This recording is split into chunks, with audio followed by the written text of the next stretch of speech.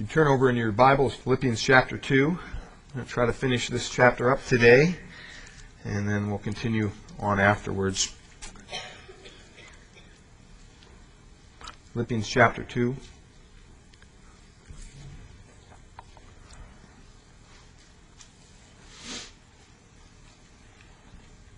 We've been looking at three models that Paul kind of outlined for us in Philippians chapter 2 about models for servanthood. And the first one, Paul kind of reflects about himself as you look there at the end of, or at verse 17 and 18. He says, "Yes, I'm being poured out as a drink offering on the sacrifice and service of your faith. I'm glad and rejoice with you, all of you, and for the same reason, you also be glad and rejoice with me." And so Paul kind of lifts himself up and says, hey, if you want an example of servanthood, I can be that. And he's not doing it in a braggadocious way. He's not doing it in a proudful way. But I think God truly had him use himself as an example. And I think there are those times in life when we kind of shy away from that because we don't want to, use ourselves as an example. But sometimes it's of the Lord. And God would have it that way as it was with the Apostle Paul. The second person we looked at was Timothy. We looked at him last week. And up to this point, you're probably saying, okay, yeah, with the Apostle Paul. Okay, yeah, you want me to serve like the Apostle Paul? Sure. Even Timothy, when we looked at Timothy, this young man who just had a real servant's heart and would basically do anything for the Lord, had a very sacrificial heart and willingness to give whatever it was that Paul needed. Paul said, I don't have anybody else like this guy. And you might say, well, yeah, those two guys, Paul and Timothy, and you want me to be like them? Sure. I mean, Paul is the Apostle Paul. Timothy was his right-hand man. Well, today, Paul gives us an example of somebody who's just like us. He's a real down-to-earth, basic person. And sometimes it's hard to get in touch with maybe those other two guys that we looked at, and you can get the tapes on those. But when we come to the third person, Epaphroditus, in verses 25 to 30, we really see someone who doesn't have the formal training, doesn't have all the accolades that these other two gentlemen had. He's just a servant. And we want to look at those verses together. And if you just follow along as I read those for us this morning, verses 25 through 30 of Philippians chapter 2. It says, "Yet I considered it necessary to send to you Epaphroditus, my brother, fellow worker, and fellow soldier, but your messenger, and the one who ministered to my need, since he was longing for you all and was distressed because you had heard that he was sick. For indeed he was sick, almost unto death. But God had mercy on him, and not only on him, but also on me, lest I should have sorrow upon sorrow. Therefore I have sent him the more eagerly, that when you see him again you may rejoice, and I may be less sorrowful." Verse 29, "Receive him therefore in the Lord with all gladness, and hold such men in esteem. Because for the work of Christ he came close to death, not regarding his life, to supply what was lacking to your service toward me." And basically, here today, we don't have some statesman, we don't have an apostle before us, we don't have even the right hand of an apostle. We have an individual by the name of Epaphroditus. And basically, he was a pretty down-to-earth person. But he exemplifies the same thing that both Paul and Timothy had. They had a servant's heart. He really had nothing to gain by doing all this. In other words, he wasn't trying to be an apostle or anything. He wasn't a great teacher or preacher or proclaimer of the truth. He didn't have the popularity maybe Timothy had because he hung around with Paul all the time. He was trained by Paul, and he had a significant ministry of his own. There's really nothing here that we know about Epaphroditus that say, oh, that was his in. That's what he was really good at, or this is what he was, really praised for, other than the servant's heart that we're going to look at today. We don't see a real gifted person here. I mean, we all have gifts from the Lord, but we don't see somebody like the Apostle Paul or even like Timothy. He's pretty down to earth. And you might say this is the people's model of servanthood. It's somebody that we can hopefully relate to.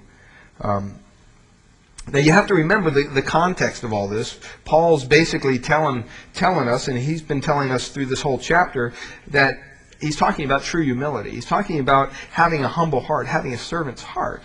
Even back in verse 12, he says, do all things. Or in verse 12, he says, work out your own salvation with fear and trembling before God. And then he says, do all things without grumbling or disputing.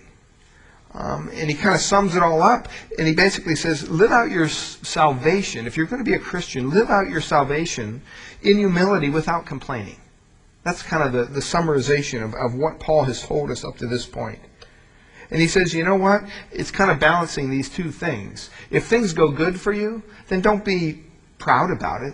Don't sit there and be puffed up with pride and say, oh yeah, well things went good because of who I am. On the other hand, if things go difficult for you, he's saying don't complain about them. He covers both ends of the balance here. And sometimes, we have a tendency to think more of ourselves than we ought.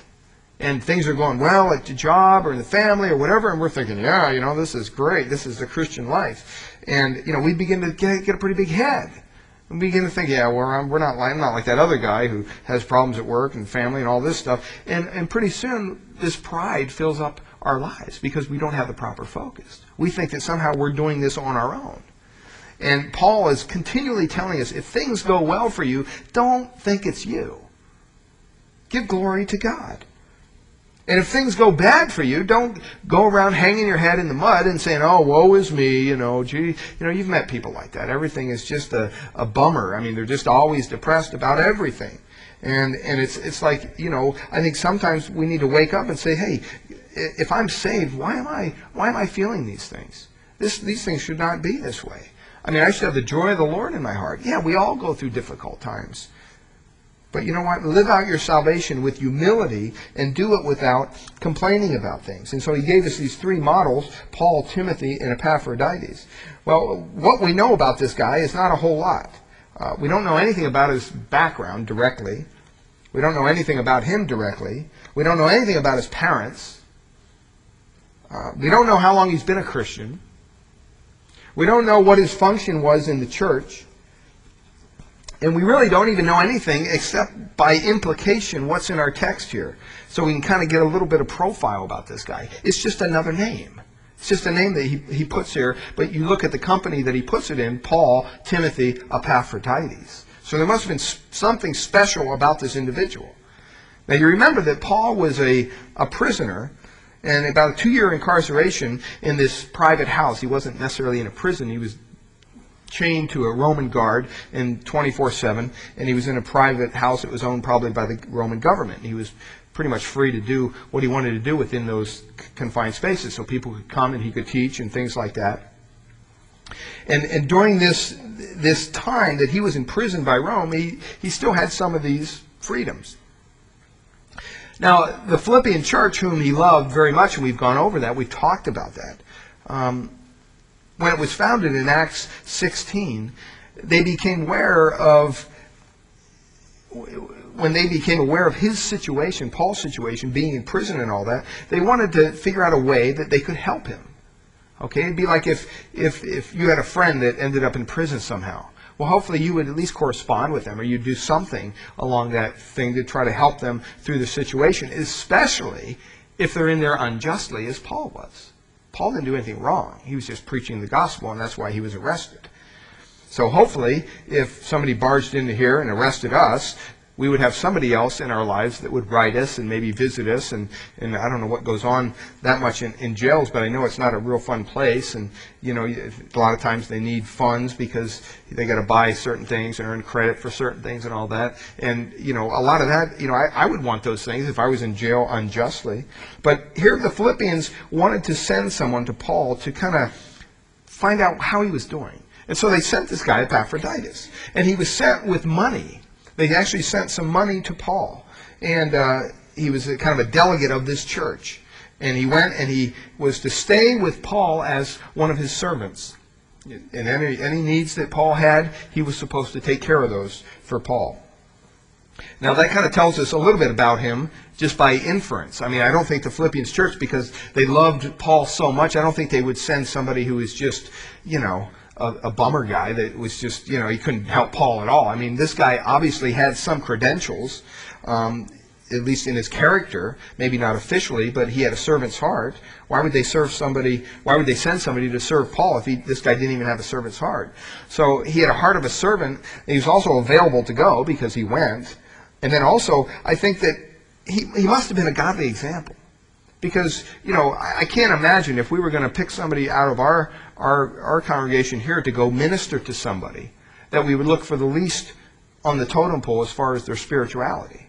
Or maybe we'd even find somebody that's not a Christian among us and say, well, let's send him. We wouldn't do that. We would want to find somebody that's spiritually in tune with what God is doing. And so we kind of know that much just by inference about Epaphroditus. And so we knew that he was willing to take a chance. Think about it. You're going to leave your home church and you're going to a place to visit some guy who's in prison, and you're supposed to be this guy's servant. I don't know about you, but that doesn't sound like the top 5 things on my list to do every day. And so he was willing to say, hey, you know what? This is where God is leading me, and irregardless of any risk that might be involved, I'm willing to do that. So he really had the heart of a servant. Now, there's not a lot mentioned. There's one other name, Epaphras, mentioned in Colossians 1:7, but we really don't have any reason to believe that this is the same individual. Okay, but Epaphroditus was a common name back then, and it really was named after the Greek god of love. And so that's kind of, maybe he came from a pagan background. We don't know. But he's saved here, and that's kind of where his heart is. And he wants to serve Paul with all that he has. Now, Paul is talking about Epaphroditus, and he refers to him in 5 different ways. And you notice there in the text, in verse 25, he says, yet I consider it necessary to send to you. He's sending back. Okay, they sent Paul Epaphroditus, and now he's saying, hey, I'm going to send him back to you guys. And then he gives 3 different titles of this individual. And first of all, he calls him my brother. And each one of those is kind of marked, hopefully in your translation, by the word my, or it's kind of inferred there. And so it shows that Paul had a kind of a personal relationship with this guy. It wasn't just, oh yeah, I'm sending that guy back. No, I'm sending my brother back. He probably means that in sense of spiritual birth. In other words, not his literal brother, but his spiritual brother. We're all, if you know the Lord Jesus Christ today, we're all brothers and sisters in the Lord.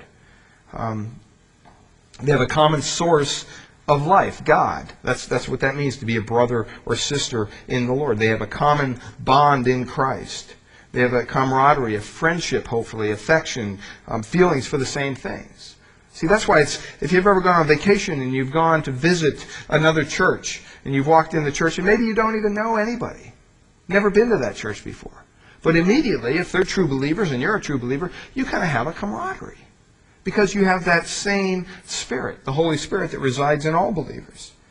And so he says, I have a real affection for this guy. And I want you to know that Epaphroditus, shares this life with me. He's my brother, first of all. Secondly, he gives him the title, my fellow worker. In other words, he's not only related to me spiritually through Christ, but also in ministry. This individual, Epaphroditus, was apparently alongside of Paul, even helping him in the ministry. And that says a lot. The word here, fellow worker or fellow servant, is used 13 times in the New Testament. And 12 times out of that 13, it's used by Paul. He uses it of people who worked alongside him in ministry. His fellow worker. If you turn over one page there in your Bible to chapter 4, verse 3,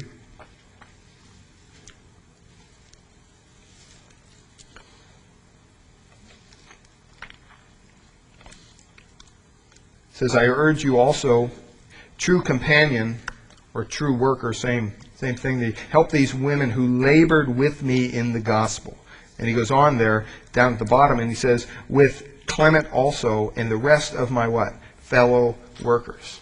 Okay? Paul didn't view himself as being above everybody, just that God raised him up to an elevation nobody else could attain to. That's not how Paul viewed himself. Paul viewed himself as just a fellow worker among those who serve the Lord. Now, yeah, he was an apostle. I mean, he was chosen by God to do what he did. But I don't think that we pick up that he was ever had to, necessarily, in a wrongful way, kind of appeal to that. Now, he had to make claim that he was an apostle, because there were people that attacked him and said, well, you couldn't have been an apostle because, you didn't meet the risen Lord. Well, yes, he did. He met him on the road to Damascus.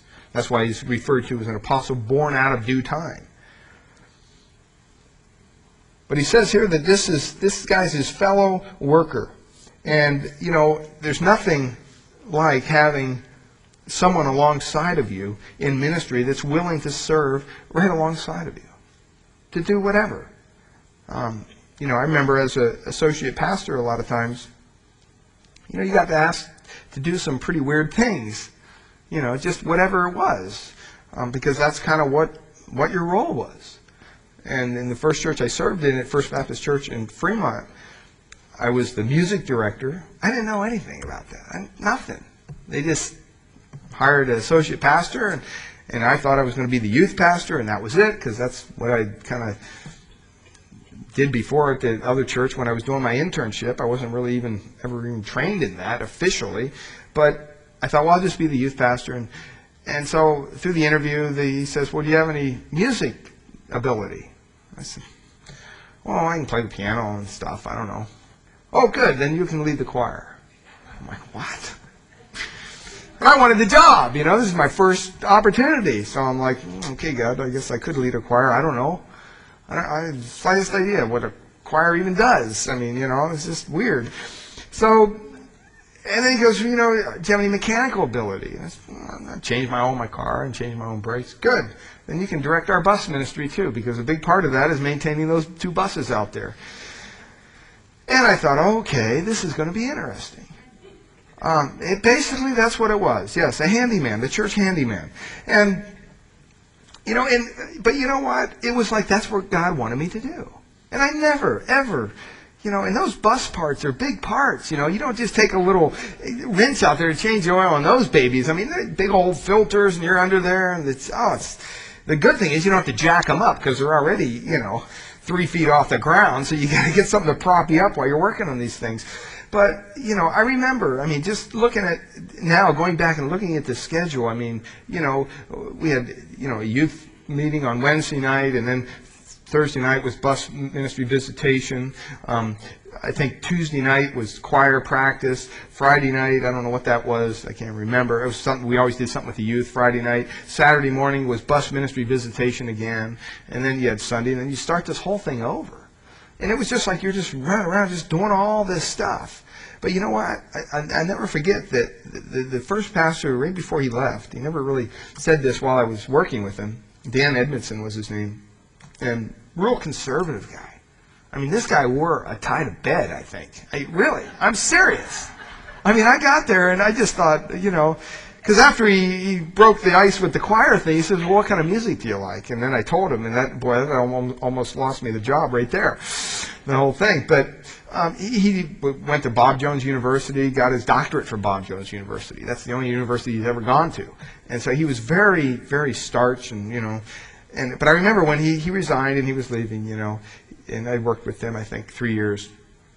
And it was kind of a challenge in different ways, but, I remember him saying before he left, Joyce and his wife, Joyce and I really want to thank you for just supporting us while you were here, and while we were here. And, he'd been in the church 12 years or something like that. And, it was good to hear those words, that all this stuff that I was doing, it was appreciated. And I think sometimes, when we're doing it for the Lord, I don't know about you, but I'm not looking for a pat on the back when you do something for the Lord. It's nice to get them, but you know what, you don't do it. That's not your motivating factor.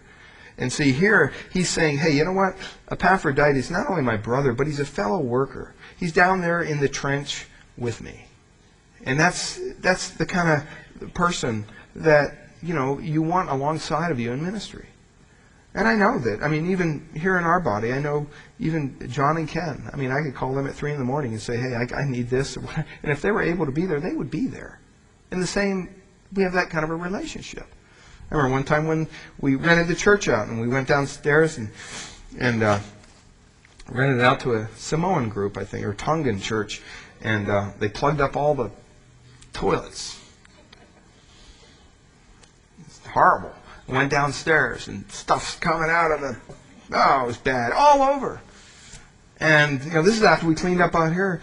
And I'm down there with my little shop vac thinking, what am I, it's like 3:30 in the morning. And they got to be back here at 9 o'clock in the morning to use the whole facility over again. And I'm going, what am I going to do? And I think I was relatively new. And so I called Ken, all clean. That kind of makes sense.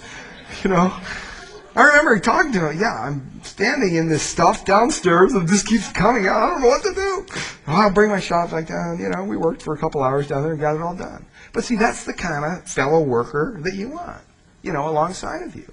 And it's just kind of a neat thing that we need to be reminded of that. That, it's not a one-man show. It's not a two-man show. It takes a whole body for ministry to happen. And that's just, it's so important that we remember that. Because things don't just happen. People make things happen. Thirdly there, he uses the term fellow soldier. They were not only just brothers in life and love and workers together in Christ, but he refers to him as his fellow soldier. It's a very honorable title, that word. It's really used of a common soldier that was kind of brought out from the ranks and kind of brought alongside the leadership. It was kind of to make that soldier almost equal to the commander-in-chief. And so, in one case, it was used to make a warrior equal to the king. And so when you say a fellow soldier, it's not just, we're doing battle together. It means so much more than that. I mean, your arms are locked together, and it's like no matter what, that's where we're going. We're going to take that hill or whatever it might be. And I think Paul really is pulling Epaphroditus up. He's saying, hey, don't think too low of yourself. Because you know what? You're just like me in this. I count on you. You're my fellow soldier. You're on an equal basis with me as far as your spirituality and everything else. And I think that it's so important that we view ourselves as that way, and that we don't have a loftier view of ourselves than we ought. We're all in this together, every one of us. And we need to pull together and do what God wants us to do here in this community and here even in the peninsula and in the world. So the first three there are very personal. And then he basically calls them two other things here in verse 25. And you can kind of set those apart by the word your. He says, but your messenger. Notice the first word there, your messenger. And it's really the word apostle. That's what that word literally means. It's a transliteration of the word. Does it mean he was like the 12? What does that mean? Does it mean that he was an apostle, really? I mean, it's not referring to that. It's basically saying that, hey, you know what? He was one who was sent. He was sent to me from you guys. That's what he's saying. And in Galatians 1, it says, Paul, an apostle, not sent from men, nor through the agency of men, but through Jesus Christ and God our Father. See, one of the qualifications to be an apostle in the New Testament was you had to see the risen Lord. That was one of the qualifications. You had to see the risen Lord. If you saw the risen Lord, then you could be deemed an apostle if God called you to be an apostle. That's why people had a problem with Paul, because he hadn't seen the risen Lord until he showed up on the road to Damascus. And he was blinded. You remember the story. Jesus Christ made a special trip back here just for the Apostle Paul. And so he could be referred to as an apostle as well. And I think it's a kind of a very important designation. But he's an apostle of the church of Philippi. He was sent from the Philippians to Paul, and so he was a sent one. And secondly there, it refers to him as the messenger. A messenger. And you say, well, a messenger of what? What was his message? Well, he brought Paul money. We know that because that's what it says there. And he sent basically whatever they sent. We wasn't sure it was just money, but money was part of it. There was probably some form of a message from that church to Paul with it. Probably a message of love and prayer or something like that. But he says that he's a minister, a messenger, a minister to my need. Okay? He's your minister to my need. In other words, you've sent him, and now he's here among us. He's not only your messenger, but he's also a minister to my need. We get the word liturgy from that same word. And it's kind of a interesting little side note. Liturgy has to do with the sacred priestly religious service that they used to do in the Old Testament. That's where we get that word from. Even today it's used in certain forms of worship. And so here it says that Epaphras comes as a ceremonial servant, you might say, a minister to Paul. And it's not a religious term as much as it is a spiritual term. And he really wants to minister to Paul's spiritual needs. That was one of his reasons, not just to give him some money, but to really minister to him on their behalf. So he brought a message with him, but he also ministered to Paul in a very dynamic way.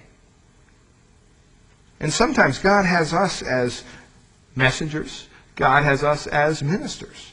And we have to know sometimes where that line is. I know sometimes when you get called out on a chaplain call, you don't know what's it going to involve usually until you get to the door. And you get to the door and you meet the sergeant on this thing and on the scene there, and he'll say, well, we just had a family that lost their 2-year-old little baby or whatever. Or their grandmother passed away or whatever it might be. And you got to make a decision. Okay, am I here with message or minister? What am I doing here? Why am I here, God? And sometimes God doesn't necessarily just show you right away. You kind of feel it out. And one time I went to one of those things and they all spoke Spanish. I don't speak any Spanish. So I'm thinking, boy, this is going to be difficult. Taco, burrito, that's about the extent of my Spanish. Feliz Navidad, that's it. And so how am I going to relate to these people? And it just so happened that an officer was there. He was actually off duty, and he spoke Spanish. He was actually one of their translators. And so he came over, and I was able to share with this family through a translator, which is difficult because you don't know if you're even getting through. Just, some basic needs that they had to take care of, funeral things, stuff like that. And then I just asked them if I minded to pray with them, and they said no. We did all that. And after the whole thing was over, this translator came to me and talked to me after, everybody had left and I'm getting ready to leave. And this translator basically said, some of the things you said really touched my heart. And I'm thinking, is this why you had me here, God? I'm not even ministering to the people in need of. This guy's just helping out by translating. And I had a chance to talk to him a little bit about his family and what was going on. And, I don't even know what words I said. But see, sometimes we're sent as a messenger. Sometimes God wants us to minister to people, and we need to be sensitive about that. Now, you look at Epaphroditus here, and in verse 26, and we're going to kind of finish this up quickly, since he was longing for you all, and it says that he was distressed because you had heard that he was sick. He was distressed because you had heard that he was sick. I know some people like that. There's some people that they get sick, and the last thing they want anybody to, I have a dear brother-in-law that's going in for a surgery here on the 13th. He doesn't want anybody to know, including me. But his sister, who's a believer, said, you need to be praying for him, and so we're doing that. And so she called me yesterday and said, I just want to let you know, I think he's going to call you and ask you to pray with him over the phone. Okay, that's fine, And so we're trying to reach out to my brother-in-law, and I don't know where he's at spiritually. I don't think he's saved. But, we've been praying that God somehow would bring something into his life that would, cause him to reflect on his relationship with God. And he's doing that. But here, it's saying that he was longing for you and was distressed because you heard that he was sick. In other words, there's some people that worry about what other people's impression more than they're even themselves. Verse 27, he says, "For indeed he was sick almost unto death." I mean, he almost died. But God had mercy on him. And not only on him, but on me also, lest I should have sorrow upon sorrow. I mean, Paul would have lost out too if Epaphroditus died, because he was serving Paul just as well. "Therefore I send him the more eagerly, that when you see him again you may rejoice, and I may be less sorrowful." Verse 29, "Receive him therefore in the Lord with all gladness, and hold such men in esteem." So you kind of see that this man must have been somebody special for Paul to be able to say that. To say, hey, you know what, hold this person up. And it says in verse 30, "Because for the the work of Christ, he came close to death." So it wasn't like he just had pneumonia and he almost died. He was actually probably just worn out due to ministry. And he was worn out to the point of death. But it shows you his attitude there in verse 30, not regarding his life. In other words, once again, that sacrificial attitude. That attitude of, hey, you know what, at all costs, I'm going to serve Christ. I'm going to do what God wants me to do. Irregardless, to supply what was lacking in your service toward me. I don't know about you, but I know this time of year, sometimes we can get everything totally out of whack. Our priorities, everything. Time, schedules. And it seems that everything kind of goes on the back burner. Because, why? It's Christmas. And I just want to encourage you, as believers in the Lord Jesus Christ, that you don't allow that to happen this year.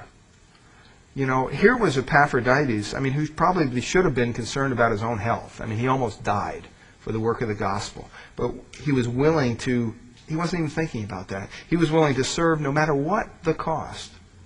And I would encourage you to look around, your family, your neighborhood, people across the street, people at the supermarket, wherever. Look for ways that you can either be a messenger to them or a minister to them.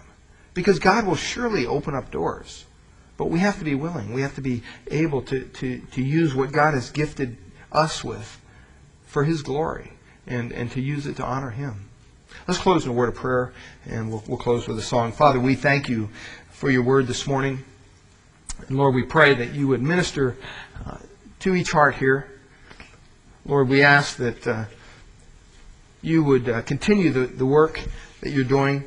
And Father, we pray that more than anything else, that your word would just continue to minister to our hearts. Lord, we pray that if there's anyone here this morning who has yet to put their faith and trust in you as their Lord and Savior, Lord, I pray that you would touch their heart, cause them to reflect on your grace in their lives, cause them to reflect on their own sinfulness before a holy God. And Father, that you would do that work in a mighty way. And Father, we just thank you and we praise you in Jesus' precious name. Amen.